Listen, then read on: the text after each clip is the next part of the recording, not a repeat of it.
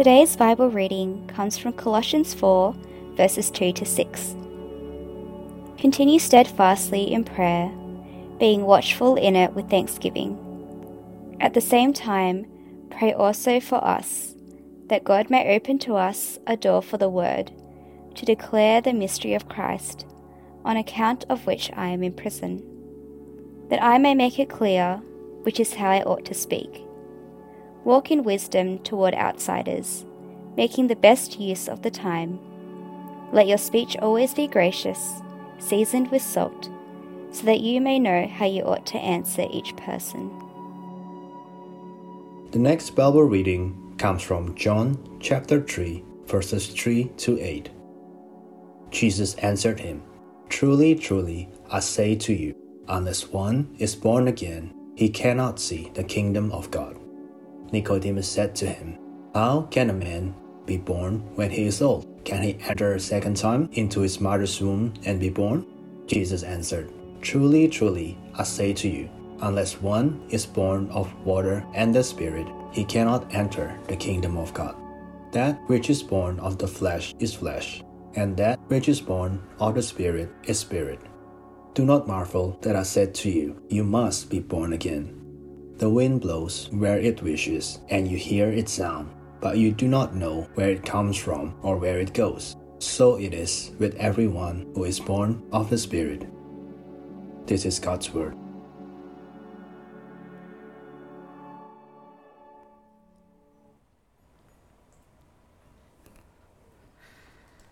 Well, good morning, church.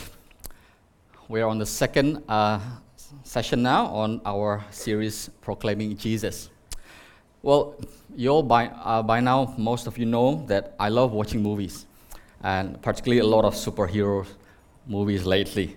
But from time to time, when you watch action movie, there's this typical scene in action movies that is rather frustrating to me. For example, in Iron Man 2, one time Iron Man and his friend War Machine, so this is called War Machine, I know, very creative name, War Machine. They are surrounded by hammer drones, which is the enemy robots. In the middle of the seemingly losing battle, Iron Man asked War Machine to duck, and he quickly ducked, and Iron Man just stretched his hand, unleashed the laser beams, go out from both of his hands, and he just make a 360 degrees turn, and all the hammer drones were sliced into two. And War Machine then says, "Wow, I think you should lead with that next time." You would agree, right? I thought, you should. And this scene is unfortunately not uncommon in action movies. The heroes are fighting with the enemies, and then when they seem to be losing the battle, all of a sudden there's this one particular hero appeared to this in the scene, or one of the heroes unleashes a secret weapon and defeats all or most of the enemies with one huge strike, and then turns the battle around. And then at the end you wonder, why on earth didn't they start with that? You see, this is why today's topic is very important.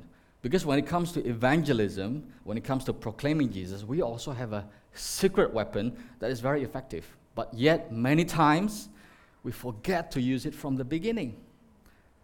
And yes, I'm talking about prayer.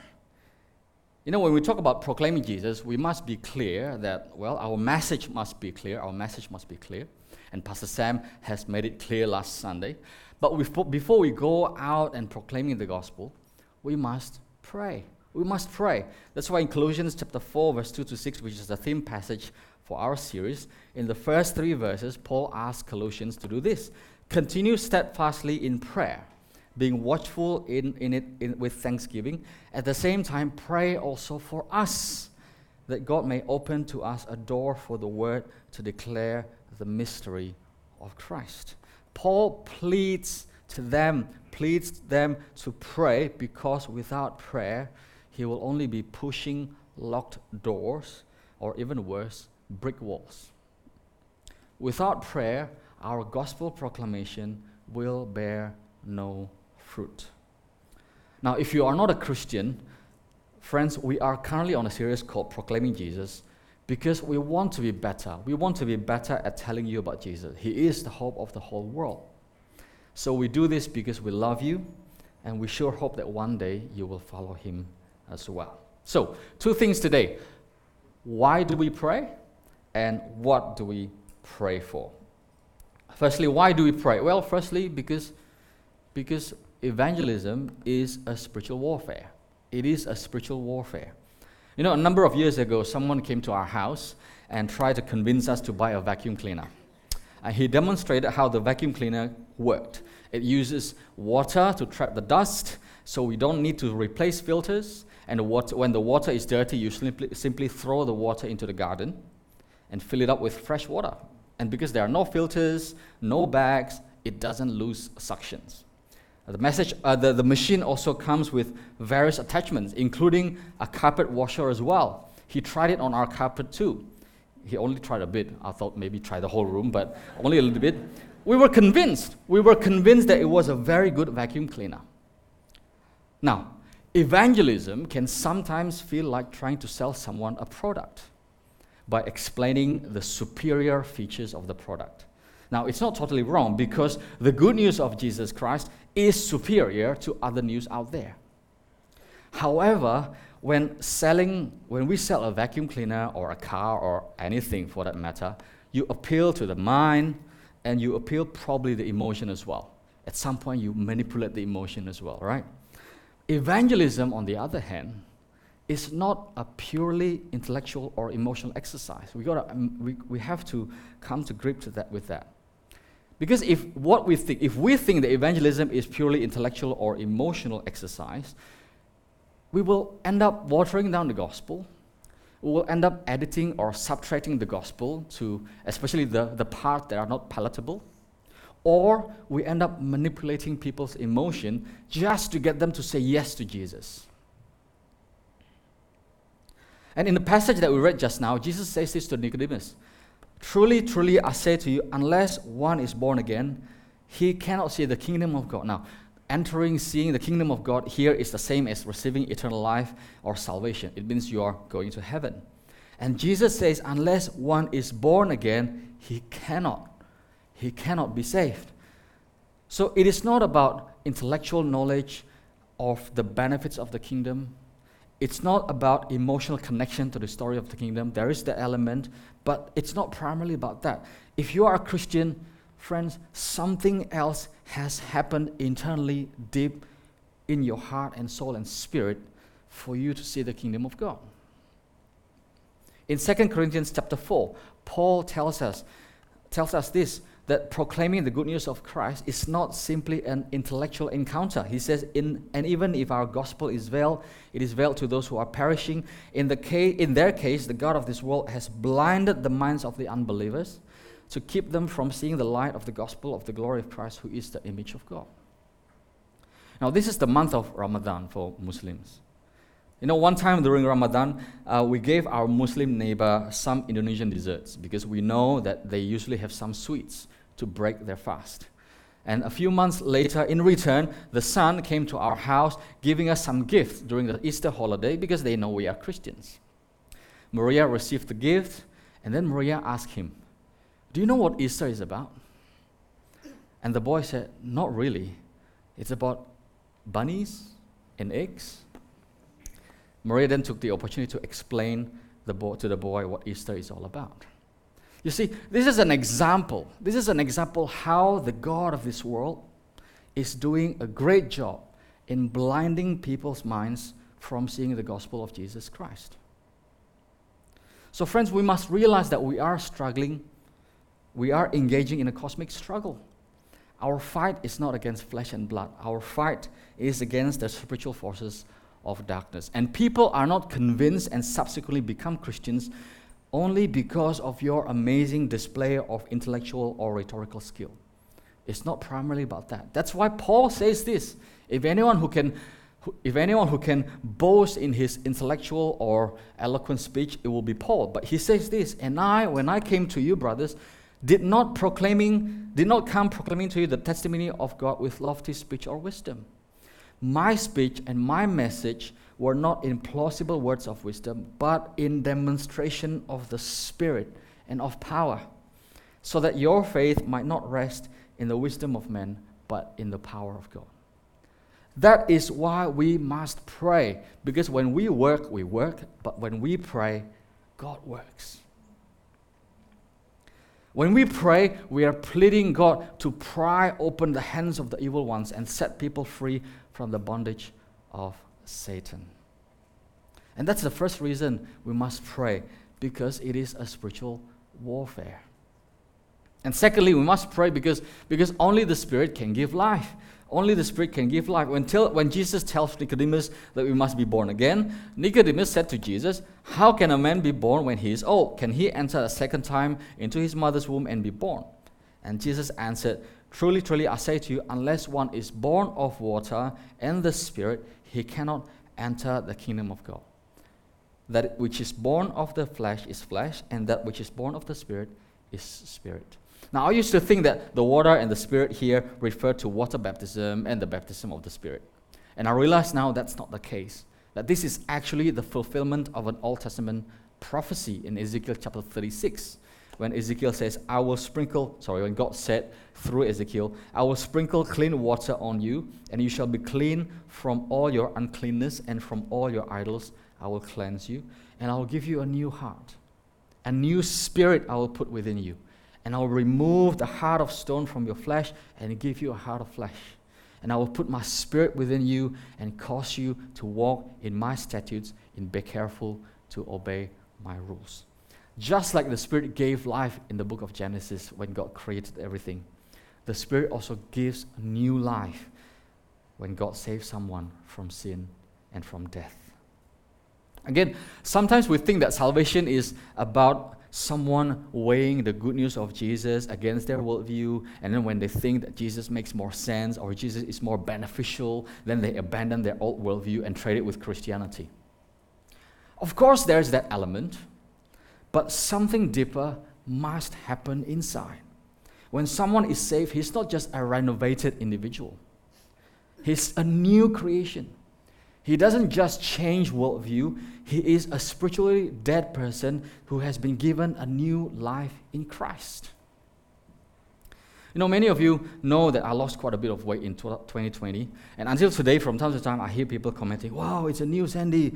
Where's your other half?" And they're not talking about Maria, by the way. All right?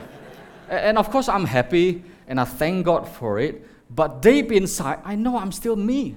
I'm still the old me. I still love food. My attitude towards KFC hasn't changed. The pastors and the staff members, the church staff can see that. I still buy potato chips when it is half price at the supermarkets. I'm still the same old me. When I see food, I gain weight. It's just ridiculous. My son, on the other hand, is the opposite.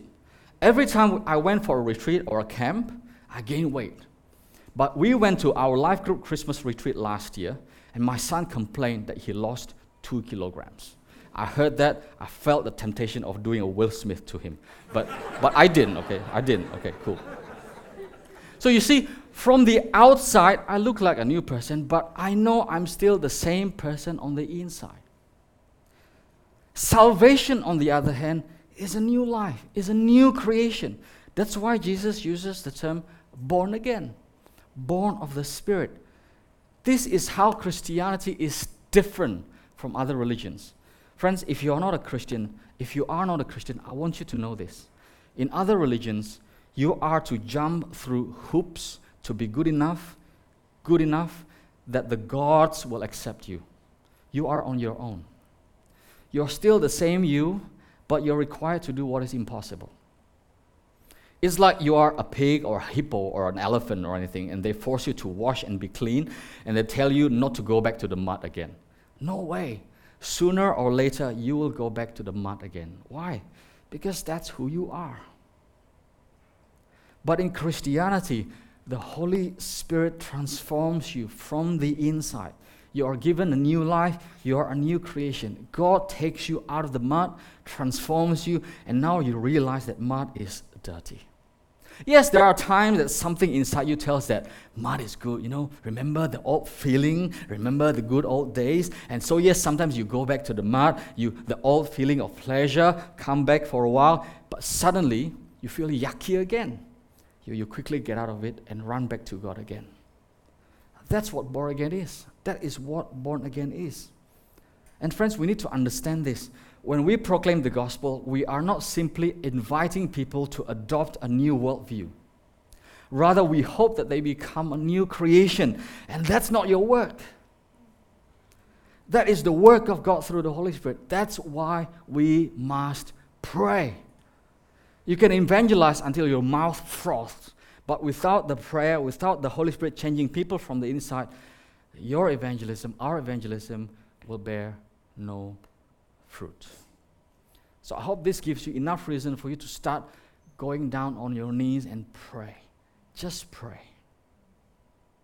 So now what do we pray for? A few things we need to pray for. Firstly, of course, pray for your friends. Pray for people that you're reaching out to. I pray for people that my wife and I are reaching out to because I love them, because I want them to know God and Savior who love them very much. We pray also regularly for the residents in Tarnit because we are planting a church there and we want the Holy Spirit to start moving and we want to be sensitive to what the Holy Spirit is doing in the area. And as parents, I pray for my kids all the time. I pray that God will use the gospel that I proclaim to save them, and I pray that the Holy Spirit will give them new birth as well. I teach them the Bible and I tell them about Jesus as if it all depends on me, but I pray to God because if it doesn't move, nothing will happen. So first pray for people around you that you know that they need to know Jesus. Secondly, pray for God to raise the gospel workers. In Matthew chapter 9, when Jesus saw the crowd, he had compassion for them because they were harassed and helpless like sheep without a shepherd. Then he said to the disciples, "Harvest is plentiful, but the laborers are few. Therefore pray earnestly to the Lord of the harvest to send out laborers into his harvest." Friends, our hearts must be broken for millions of people who are heading for eternal fire. We must go down on our knees and pray that God will send people who will proclaim the good news everywhere. And don't be surprised if God sends you. Chances are he will. In fact, we are sent people. We should be sent. We should know that we are also laborers of the gospel. And thirdly, pray for those who are already out there proclaiming the gospel. We read it in our theme verse of this series that when Paul asked the Colossians, at the same time pray also for us that God may open to us a door for the word, to declare the mystery on account of which I'm in prison, that I make it clear, and I may make it clear, which is how I ought to speak. So in your own prayer time, in your family prayer time, in your life group prayer time, pray, not just pray for ourselves, but pray for our global partners. We are sending global partners who share the good news out there. Pray for them. Adopt one, adopt two. Pray for them all. They are already out there proclaiming the good news. Pray for them. And subscribe to organizations like Open Doors, Barnabas Fund, and pray for those who are proclaiming Jesus in difficult places. Pray for our ministries. Alpha is happening. Japanese ministry is reaching out to the Japanese in Melbourne. Pray for all the ministries in our cross-culture because we are proclaiming the gospel, proclaiming the good news every week, every time. So pray for all that. And of course, in your life group, pray for each other as you share the good news to your friends. And fourthly, pray for the authorities. 1 Timothy chapter 2, verse 1 to 4 says, "First of all then, I urge that supplications, prayers, intercessions, and thanksgiving be made for all people, for kings and all who are in high positions, that we may lead a peaceful, quiet life, godly and dignified in every way." Is that the end game?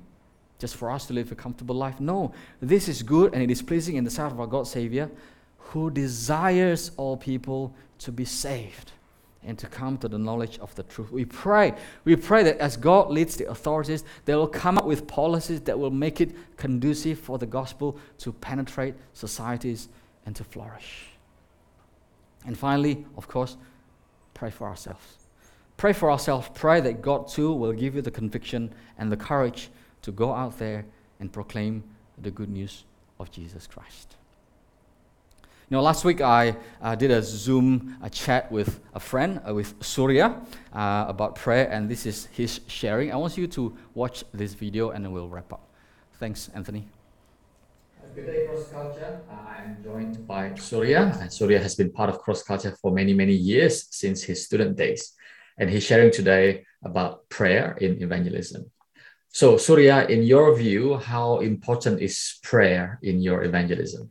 Thank you, Sandy. Hi, church. To me, prayer in evangelism is actually very important because it shows that we are reliant with God's strength and we are in partnership with Him when we pray and ask Him. And also, it gives us guidance and insight from God to be sensitive towards the person that we are praying for. Also, prayer is important because then we can ask God to actually help soften the person's heart or this particular group of people that you are praying for, just to prepare their heart to receive the message. Thanks for that. Would you mind sharing how you particularly pray for the people you are reaching out to? I have some friends that we are praying particularly because we want to share. What I do is I pray for him on a weekly basis. Basically, I pray for courage from God in terms of sharing what I need to share. At the same time, I pray that God help me to be gentle in my dealing with this friend, because sometimes this friend could be very close to me. So my response or my chatting or my joking around could be a bit rude. And also I pray that God will soften this friend's heart to be able to receive the message and to give clarity whenever there is an opportunity that we share. Thanks for that, Surya. And how have you seen God working in the life of those you are praying for? For particular groups of friends that I'm praying for, by sharing the news, good news, I have not yet seen any transformation or significant changes yet. But I believe we need to continue and persevere and pray. One thing for sure, we know that God will hear our prayer and God will certainly work in their heart. So the timing and transformation is His, the result is His. The other thing is, as I pray for others, God is working more in my life. He gives me more courage and strength to share. Also, I become more sensitive when I deal with His friends because I know that we are an ambassador of Christ, that we want to share good news and love. So I become more gentle and also be a bit more attentive. Also look for any opportunity that we can use.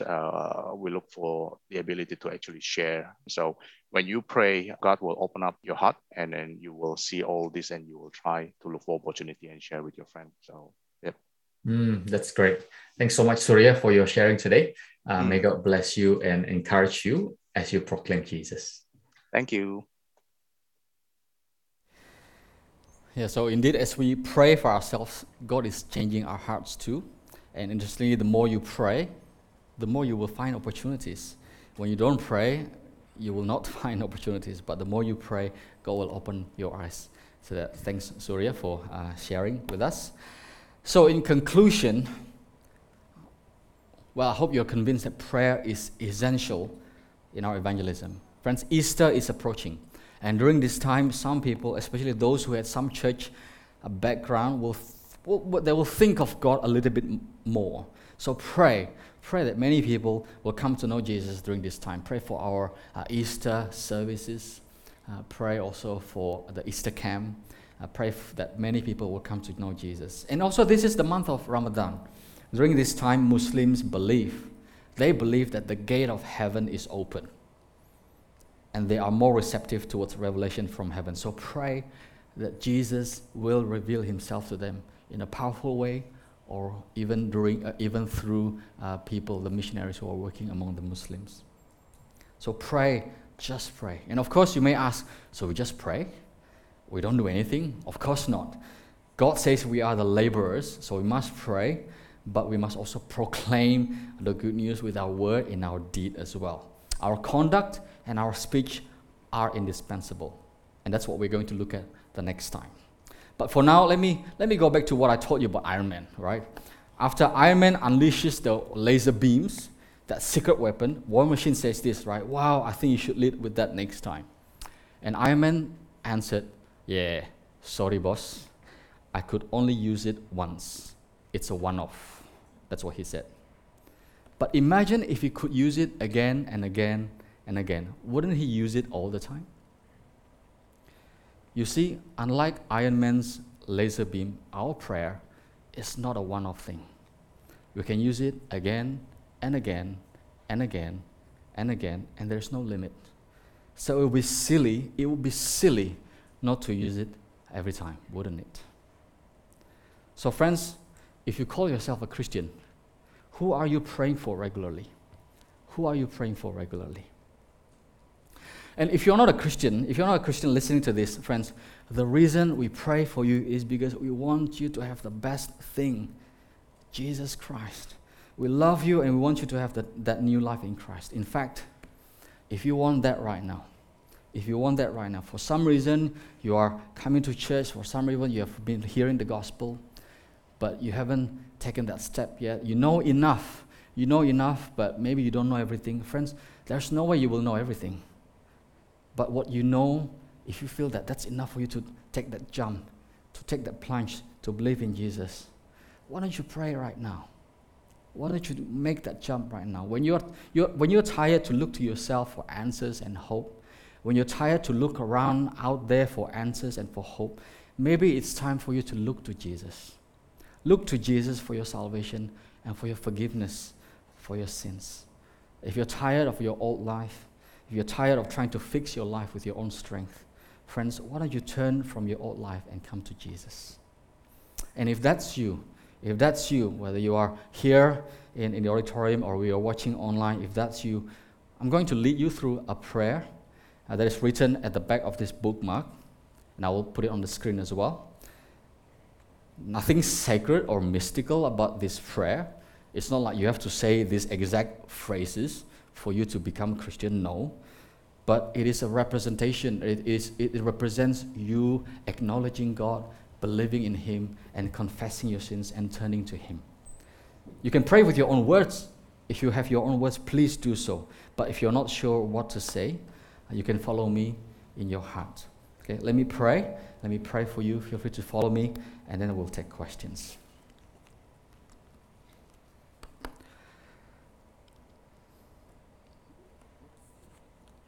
Dear God, I'm sorry for rejecting and ignoring you. I acknowledge that I've been living my own way and need your forgiveness. Thank you for sending Jesus.